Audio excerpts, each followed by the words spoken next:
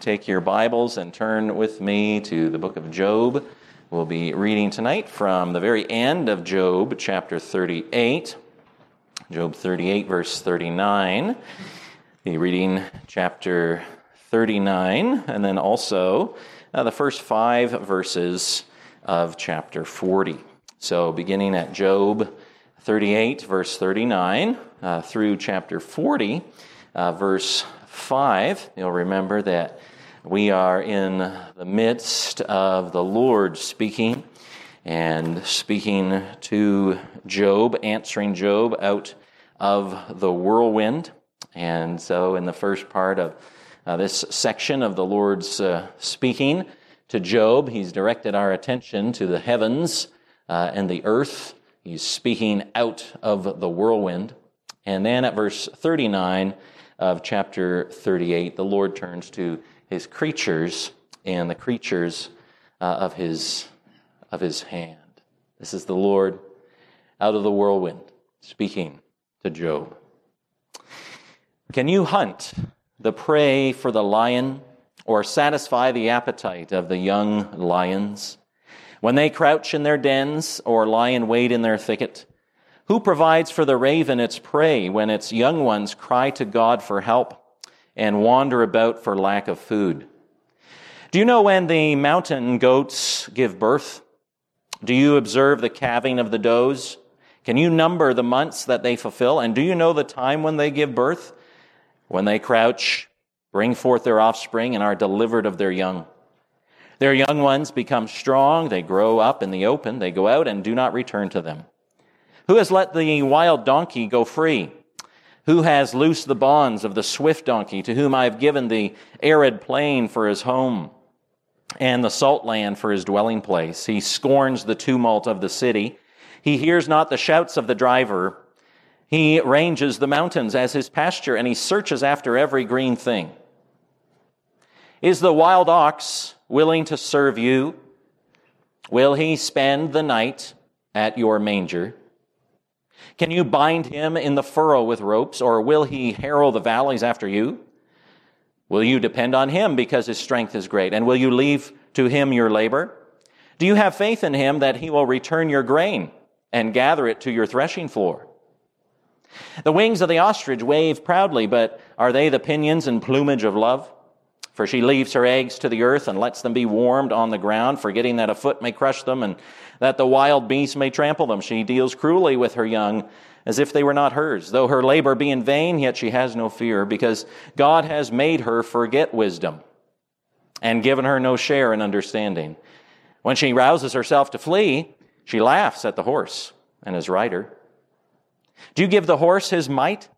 Do you clothe his neck with a mane? Do you make him leap like the locust? His majestic snorting is terrifying. He paws in the valley and exults in his strength. He goes out to meet the weapons. He laughs at fear and is not dismayed. He does not turn back from the sword.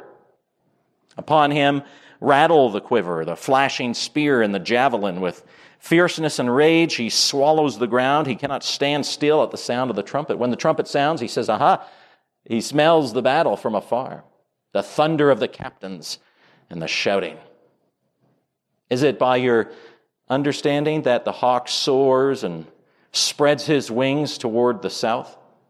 Is it at your command that the eagle mounts up and makes his nest on high? On the rock he dwells and makes his home on the rocky crag and stronghold. From there he spies out the prey. His eyes behold it from far away. His young ones suck up blood, and where the slain are, there is he. And the Lord said to Job, "Shall a fault finder contend with the Almighty? He who argues with God, let him answer it."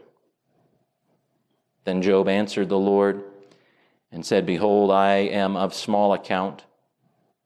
What shall I answer you? I lay my hand on my mouth. I've spoken once, and I will not answer twice, but I will proceed no further." This is the word of the Lord. Let's pray together. Heavenly Father, we thank you again that as we open the Scripture, we know, Lord, that this is your very breathed out word. And so we thank you again that we can trust in your promises, that You have much for us to hear and to learn, and much here to draw us, Lord, to faith and draw us closer to you and your glory and majesty, that we would be at your feet, looking to you in faith. Help us, Lord, again, then to see your power, your might. You're worthy to be praised in this passage, even tonight. In Jesus' name, amen. Amen. Well, we are in the midst of the Lord's speaking to Job, and you'll remember that as the Lord began to speak at the beginning of chapter 38, the Lord begins by challenging Job and calls him to account for his sin. You'll remember that why are you speaking to me with words without knowledge? And then the Lord has proceeded to reveal to Job his glory in the works of creation and providence, even as we were confessing that earlier tonight, that's how God executes his decrees. That's how God works in the world through the work of creation and his work of providence, carrying out all things according to his purpose. And so the Lord is revealing that to Job. We talked last time about his work in the heavens and the earth, and tonight we look at his provision and care for the creatures of his hand. Now remember, Job has suffered, and Job continues to suffer as the Lord speaks. His three friends, you remember, have told him he's suffering because he's wicked. His friends told him that his children died probably because of their wickedness, and Job is in the state he's in because God is angry with him. Job knew his friends were wrong. That's not true. Job agonized for chapter after chapter. I love God. I fear God. I trust God. I look to God. I cry out to God. But he didn't understand, and he doesn't understand God and understanding why he's doing what he's doing. And he has been longing for God to explain his suffering to him, and it has crept into his mind that somehow God is not quite as just or as good as he thought, and that God must be angry with him. And so Elihu comes and enters the story to reveal to Job that though he's not suffering because he's sinned, he is sinning in his response to his suffering. That in his desire and longing and insistence that God answer him, Job is seeking to turn things upside down. It is not God who is accountable to us, but we are always accountable to him. And faith knows that God is incomprehensibly greater than man, greater than we think. Faith knows that God is absolutely just and righteous, and it's unthinkable that the judge of all the earth would do wrong. Faith knows that with the prophet Habakkuk, that though the fig tree should not blossom, nor fruit be on the vines, the produce of the olive fail, the field yield no food, the flock be cut off from the fold, there be no herd in the stalls, yet I will rejoice in the Lord. I will take joy in the God of my salvation. God, the Lord, is my strength. He makes my feet like the deer's. He makes me tread on high places. And faith knows that God is awesome in his majesty and is worthy of praise. And then when Elihu's speech is ended, the Lord himself has come. Now, in many ways, this, of course, is the Lord's answer to Job's suffering. He comes and he speaks out of the whirlwind. He simply reveals himself to Job. And like the mighty roaring waves of the ocean, as you imagine them, question upon question comes from the Lord, crashing against the shore of Job's mind and heart. And it's as if the Lord says over and over again, look at this. Have you seen that? Do you know how this comes to be? All of which, of course, Job has to answer no. William Henry Green, that professor from Princeton Seminary, late 19th century, said this. It might upon the first superficial view of the case appear as though the discourse of the Lord, what the Lord's speaking here, has no particular relevance to the circumstances in which it was uttered. What is the Lord doing? He's not really giving an answer. It might seem that way. And the question, said Green, might arise, what these appeals to the magnificence of the works of God in nature have to do with the solution of the enigma to which this book is devoted. Why is a righteous man suffering? The fact is, said Green, this discourse is not directed to an elucidation or an explanation of that mystery at all. It is not the design of God to offer a vindication of his dealings with men in general or a justification of his providence towards Job. He has no intention of placing himself at the bar of his creatures and elevating them into judges of his conduct. He is not amenable to them, and he does not recognize their right to be censors of him and his ways. The righteousness of his providence does not depend upon their perceiving or admitting it. He puts himself in a totally different attitude, the Lord does. Moves upon quite another plane. He's the sovereign Lord of all, accountable to no being but himself. He does not appear to vindicate himself, but to rescue Job. How is Job rescued as the Lord speaks to him? Well, the Lord is rescuing Job from himself as Job is then taken up into the wonder of the majesty and the glory of God. God's answer is basically to say to Job, remember who I am, remember my character, remember my faithfulness, my goodness, my justice, my wisdom, and my glory. And remember that I am the Lord here of all the creatures of the earth. Notice what the Lord says, verse 39, chapter 38. Can you hunt the prey for the lion or satisfy the appetite of the young lions when they crouch in their dens or lie in wait in their thicket? Who provides for the raven its prey when its young ones cry to God for help and wander about for lack of food? Verse 1 of chapter 39. Do you know when the mountain goats give birth? Do you observe the calving of the does? Verse 5. Who has let the wild donkey go free? Who has loosed the bonds of the swift donkey? Verse 9. Is the wild ox willing to serve you? Verse 19. Do you give the horse his might? Verse 26. Is it by your understanding that the hawk soars and spreads his wings toward the south? So clearly, first of all, in this section of the Lord's speech to Job, the Lord wants Job and the Lord wants us to have an animal theology. Believers need to have, first of all, an animal theology. The Lord cares for, provides for the animal kingdom, clearly, in this passage, and Job needs to know it. Specifically, the Lord speaks here to Job of undomesticated animals. He's not talking about cats and dogs that folks would have in their home. Well, they probably didn't have them in their home there, but nonetheless, he's talking about wild animals here in Job's time, the wild world of animals, untamed by man. The Lord cares and provides for them. Now, do you remember how the book of the prophet Jonah ends? The very last words of Jonah. Let me see if I can find it here. Amos, Obadiah, Jonah, Micah. There we go. Jonah 4 ends this way. Remember, Jonah's all upset that the Lord has not wiped out the city of Nineveh because they repented. And the Lord said to Jonah, you pity the plant for which you did not labor, nor did you make it grow, which came into being in a night and perished in a night.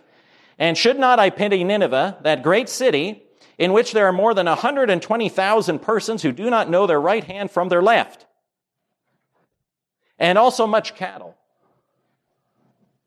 Is how the book of Jonah ends.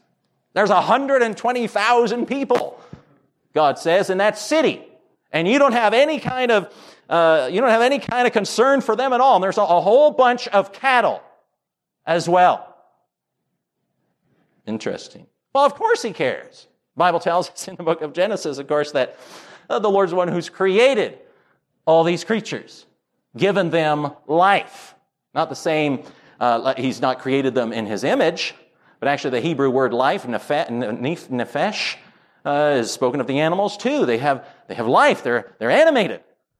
You know, they growl, they bark, they lick your face, even if you don't want them to. You know, they're alive.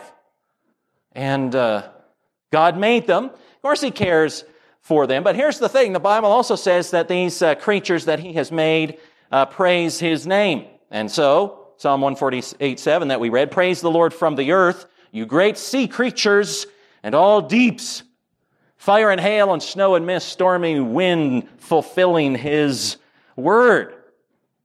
You might have noticed, or this morning as we were talking about the Sabbath, that the animals are to have a Sabbath as well. You're not to work them to death. They too need a rest. They're included in God's covenant with Noah in Genesis 9, where God makes a covenant, remember, with creation, with Noah, to preserve Noah and his family, to preserve the church. But the Bible says there he makes a covenant with all mankind. He is not going to send another flood that would wipe out, right, all life, including the animals, the creatures. He's not going to do that. And of course, the picture of the new heavens and the new earth includes them too. If you look in Isaiah 65:25. And because the Lord cares for them, then he provides for them. And this is what the Lord is saying to Job. You don't hunt the prey for the lion, verse 38, or satisfy the appetite of the young lions. Of course, the Lord does.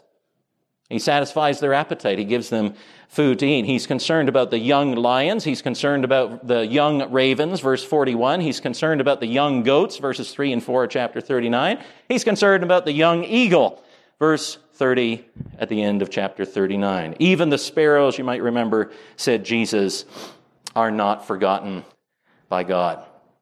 Not only does he provide for them, but he is Lord of time. He is Lord of their birth. He is Lord of their death.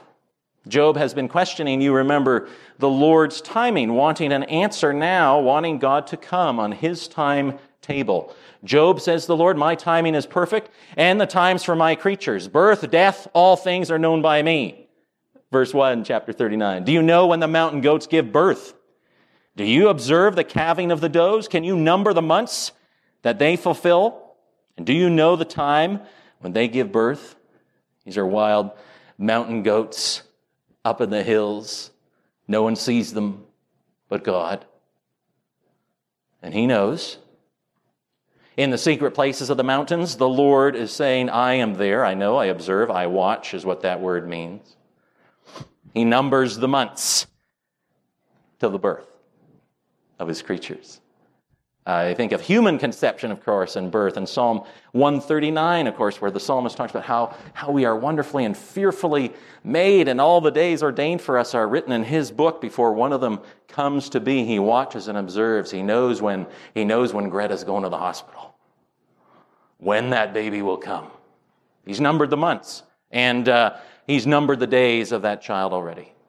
And in fact, all the days written for that child are written in his book before any of them come to be. And so it is with creatures that you've never seen right now or up in the mountains. The Lord knows, sees them all. Ecclesiastes 9:12 says, man does not know his time, but at the right time, the Bible says, Christ died for the ungodly. The right time. The Bible says, when the fullness of time had come, Christ came. Well, whose time? Well, God's time. Right? God's timetable, the Lord's timetable, not Job's. Freedom, that's from the Lord. Why is it that we've got these donkeys, the Lord says, out in the arid desert? Why don't they have masters? Why aren't they working and slaving in the city under a driver? I've set them free. They roam in the desert. Service, Job, can you tame the wild ox? The wild ox here that's referred to in verses 9 through 12. Some say that some of these animals they're speaking of here were 6 feet at the shoulders. 6 feet at the shoulders. You ever heard of someone being broad-shouldered? Our son David is, now 20? Every time I see him, I think he's getting more and more broad-shouldered.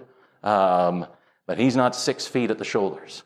A wild ox. In fact, in the Bible, when the Bible speaks of the Lord's power in Numbers 23, Numbers 23:22 says, God brings his people out of Egypt and is for them like the horns of the wild ox. In other words, when you read about horns in the scripture, when the horn is referred to, it's meant to bring images of great power and might, because these are horns attached to the wild ox in all his power. Can you get him to serve you, Job? What about understanding? What about this ostrich? Verses 13 to 18 describe this ostrich. And as you read through those verses, literally the ostrich is portrayed here to be seemingly as dumb as dirt. It's true. The Bible says, why does the ostrich seem as dumb as dirt? Because the Lord has not given him wisdom. That's why. But the Bible says, have you ever seen when they go? Whatever ostrich the Lord's speaking about here, he may not be smart, but he's fast. Made him swift. Laughs at the horse and his rider. Have you pondered that? Says the Lord. I'm going to learn a lot of things from the animal kingdom and God's care for them. 2019, Popular Mechanics published an article drawing attention to the fact, a great article, drawing attention to the fact that many of man's most wondrous inventions have been stolen from the animal kingdom. They wrote this: imitation is the most sincere form of flattery, and for years humans have been using animals as inspiration for everything from fashion to architecture. In the engineering world, this is called biomimicry. And the Lord is saying to Job, have you taken a good ponder, a good meditation here on the ostrich? Fast. Woodpecker skulls have built-in shock absorbers. Scientists are stealing their natural design for airplane black boxes. Camel nostrils can filter out salt, and they've been used to figure out how to they can take. They're trying to figure out how do you make salt water clean for people to drink? Desalination. The nostrils of a camel. Hummingbirds have the ability to fly back. We saw one this afternoon at Joy's house. Hummingbirds have the ability to fly backwards, hover in place. Engineers hope to use that information in helicopter design. Scientists at MIT have mimicked otter fur in the manufacture of wetsuits. Swiss engineer George de Mestral patented the design for Velcro. You know Velcro? Maybe you have some Velcro shoes. In 1955, he did this after studying how burrs stuck to his dog's hair. And on it goes. Butterfly wings have been studied to produce anti-counterfeiting money technology. They look to the butterfly. Have you pondered these things? The Lord says. And what about, are you the master of the war horse? And then in verses 19 through 25, that's what the Lord's describing there, a war horse. Remember, in Job's time, the horse was this was the cannon. This was the bazooka. This was your major military weapon, the horse. Majestic, the Lord describes him. Now, of course, the word majestic has already been used here in the book of Job of the Lord. And Job has described the Lord as terrifying. No, the Lord says this war horse is terrifying. Think of the Lord of the Rings. Think of the dark riders in the Lord of the Rings. Or even the riders of Rohan and the huge horses as they come upon the battlefield, and man cannot stop the horse in its power and might. That's what the Lord describes here. The Lord gives them, clothes them, and it's the Lord is the one who makes them leap. What about those birds of prey on high? Their homes, their food, where does it come from? Do you have understanding? Do you know the purpose and counsel of these things? Job, do you command the eagle? At verse 27, do you command him to go up? What's all the point here? No, not Job. The Lord. The Lord does. The Lord commands them, knows them, sees them, feeds them, clothes them, satisfies them with food. Psalm 145:16 says, you open your hand, you satisfy the desire of every living thing. Every living thing. Writes one Bible commentator, the Lord's defense of his counsel, or what's happening in the life of Job, is not like so many Christian celebration of the wonders of creation, if you think about this passage, in which our calendar photos are carefully chosen to be beautiful, full of grace and majesty, showing no violence or death. Rather, the Lord gives Job a brutal, in-your-face portrait of death and danger, as well as of birth and life. You'll notice at the end of chapter 39 that the Lord is describing the young eagles. The young eagles is sucking up the blood of the slain. This isn't a pretty picture, or this warrior horse. So the Lord's describing brutal, says this writer, brutal, in-your-face portrait of death and danger, birth and life. There is in the universe a great deal of death, violence, and predation. both among animals and metaphorically humans. There's danger and terror, he says. You know that, Job. You know that all this is inextricably entwined in the world you know. You can't take out the death and leave just life alone, for there would be no life without death. Any plan, any government of this world in which good is ultimately to triumph must necessarily have within it a plan to overcome evil with good. Job could not expect, we cannot expect a shallow, trite, banal, simple solution to the problem of evil. We must not be surprised if the counsel of God is inscrutable. We must not challenge his counsel with the arrogance of human claims to superhuman knowledge. Did you notice that? That a lot of the things the Lord describes include sin and pain in the animal world. Right? A foot may crush the eggs of the ostrich. And there's prey. There's predators and there's prey. And all this is described, even in this chapter, as somehow under the sovereign care of God. What's the point? Well, the point is this. The Lord does it all. He does it for his creatures. He provides for them. He satisfies the desires of every living thing. In fact, he describes here the animals in verse 41 of chapter 38 as the young ones crying out to God for help. And because that is so, Jesus, of course, would say in the Sermon on the Mount something like this: "Therefore I tell you, do not be anxious about your life, what you will eat or what you will drink, nor about your body, what you will put on. Is not life more than food, and the body more than clothing? Look," said Jesus, "at the birds of the air. They neither sow nor reap nor gather into barns, and yet your heavenly Father feeds them. Are you not of more value than they? And which of you, by being anxious, can add a single hour to his span of life?" That's the point. All these creatures. Job, have you seen that? Can you do that? And Job would have to say, no, no, no. And the Lord is saying, I do. I provide for all these. And Jesus says to his disciples, look at those birds. God provides for them. How much more value to God are you? So you don't have to be filled with anxiety about tomorrow when this is your God.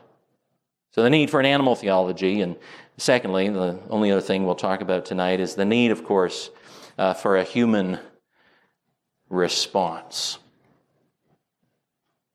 There has to be a response here. And the Lord said to Job, verse 1 of chapter 40, "Shall a fault finder contend with the Almighty? He who argues with God," that's you, Job, "let him answer it."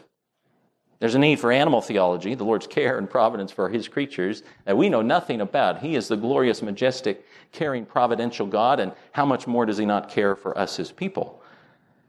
But Job needs to respond. And you and I need to respond to the truth that we hear about who God is.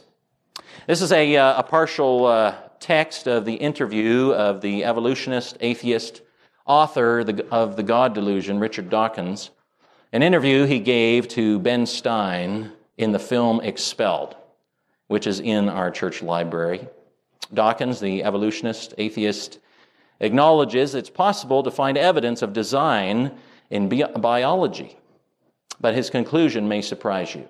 Here's how the interview goes. Ben Stein: "How did it get created?" Dawkins: "By a very slow process." Ben Stein: "Well, how did it start?"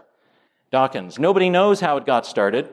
We know the kind of event that it must have been. We know the sort of event that must have happened for the origin of life." Ben Stein: "And what was that?" Dawkins: "It was the origin of the first self-replicating molecule." Ben Stein: "Right. And how did that happen?" Dawkins: "I told you, we don't know."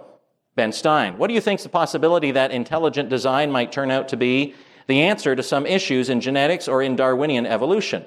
Dawkins: "Well, it could come about in the following way. It could be that at some earlier time, somewhere in the universe, a civilization evolved, probably by some kind of Darwinian means, probably to a very high level of technology, and designed a form of life that they seeded onto perhaps this planet. Now, that is a possibility, and an intriguing possibility, and I suppose it's possible that you might find evidence for that. If you look at the details of biochemistry, molecular biology, you might find a signature of some sort of designer. And that designer, said Dawkins, could well be a higher intelligence from elsewhere in the universe, but that higher intelligence would itself have had to have come about by some explicable or ultimately explicable process. It couldn't have just jumped into existence spontaneously.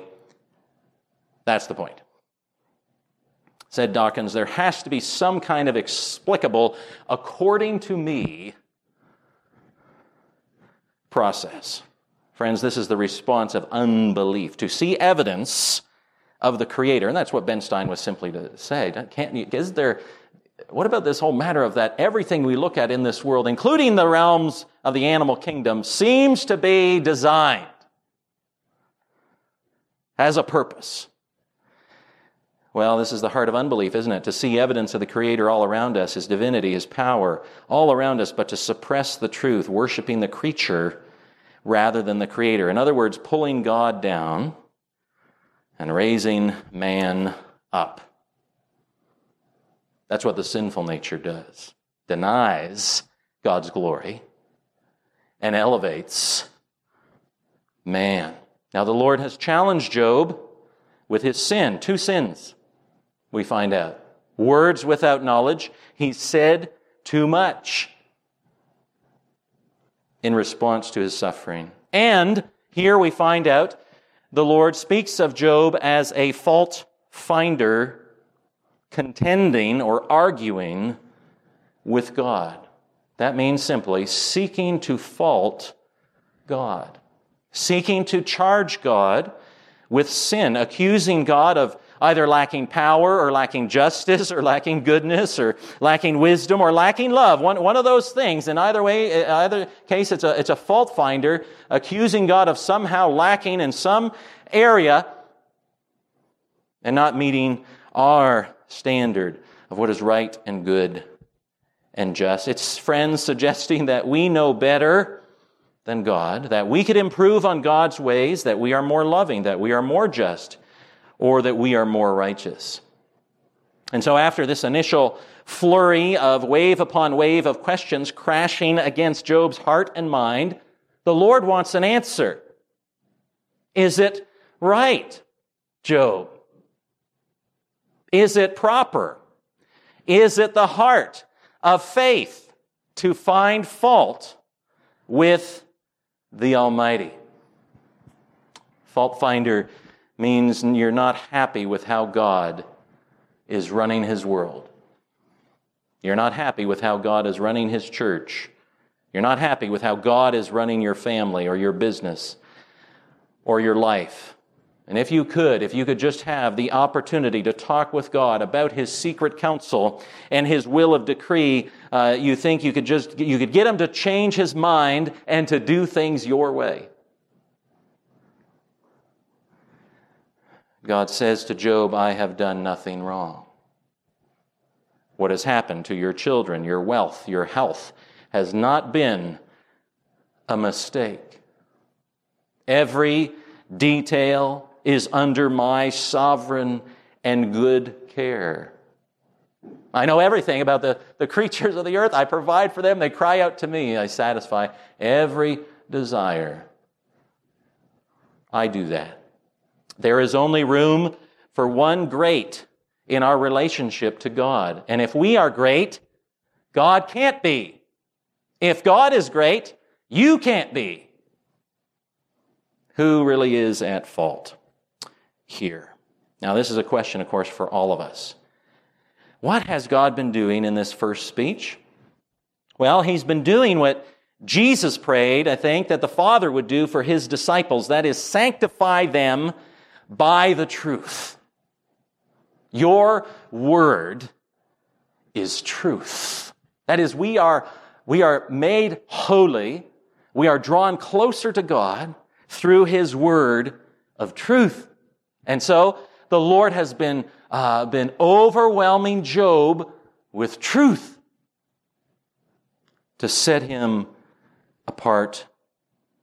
Friends, when we suffer, when we doubt, when we struggle, when we're in the dark, when the news comes, when no news comes, when it's painful, when we hurt, when our friends accuse us or reject us, when those we love discourage us, what do we need? The Lord God says what we need is a wave after wave of truth of who God is. We need that wave after wave to wash over us, heart and soul. Derek Thomas, who I've mentioned before, wrote this. What is this chapter all about? God is systematically reducing Job to size, deflating all the excess pride inside him by removing from Job's mind every thought that makes God out to be small. Oh, that's sanctification, isn't it? If God is at work in you and in me to get out every possible thought in my mind or heart that somehow God is smaller than he is. Oh, that's God's grace to show us who he truly is. It is, says Thomas, an outworking of something Elihu has said. God comes in awesome majesty. Job has been shown a little of that majesty in a tremendous display of God's wisdom and power. And so how does Job respond to this avalanche of truth and revelation of the character, power, and wisdom and care of God? Well, I like to picture Job here, no doubt, with tears. Maybe he's speaking softly. Maybe it's barely audible only to God. Maybe only God could hear. Perhaps in groanings assisted by the Spirit. And Job answered the Lord and said, "Behold, I am of small account. What shall I answer you? I lay my hand on my mouth. I've spoken once, I'll not answer twice, but I will proceed no further." Should remind us of Romans 3:19, where the Bible says, the whole world is held accountable to God, and the whole world closes its mouth in accountability to God. When we are faced with who God is, we become silent. What is the proper response, friends, to the truth of who God is? Well, here we have from Job a confession of weakness, a confession of inability, a confession that God is right, that I've spoken too much, and that I will be silent. Friends, awe in God's presence is the proper response. The Apostle John would hear the voice of the risen Jesus. You might remember in the book of Revelation, he heard a voice, and then he saw something of the glory of the risen Christ. And this is what the Bible says, "When I saw him, I fell at his feet as though dead. But he laid his right hand on me, saying, 'Fear not, I am the first and the last, and the living one. I died, and behold, I am alive forevermore.'" So in one sense, what Job is experiencing here is no different than what Isaiah would have experienced when he caught the glimpse of the robe of the Lord and his train in the temple and said, "Woe is me, I am undone." Or John, seeing the risen Christ falling at his feet as though dead. That's how Job responds to wave after wave of truth of the almighty power of God. Well, what about you and I? What is your response to this God in his glory and in his majesty? Have you been where Job has been? Surely God wants us to answer this question. That is, have we been where Job's been? Have we been sometime in our life utterly humbled by the majesty and the glory and the truth of God as it waves over us? Have we seen our weakness, confessed our inability, acknowledged God is right, no, you are holy, I am sinful, I need a Savior? Have we done that? And known that in His presence, silence is fitting. Well, friends, the Lord is humbling Job as He humbles us in our sin, that we might see something of His glory, and all the more so when not only do we see His majesty in the heavens and the earth through His creatures, but in the sending of His Son, so that He humbles sinners like us, knowing that the glorious Savior left the glory of heaven to take on human flesh, to be in everything as we are, the Bible says, except for sin. So that one day, that same sinless Savior would go to the cross, that He was made sin, He who had no sin, that in Him we might become the righteousness of God. He cares for us. He provides for us. He protects us. He loves us. And if He cares for the creatures of the field, said Jesus, how much more of value are you? Said J.I. Packer, Christians grow greater by getting smaller.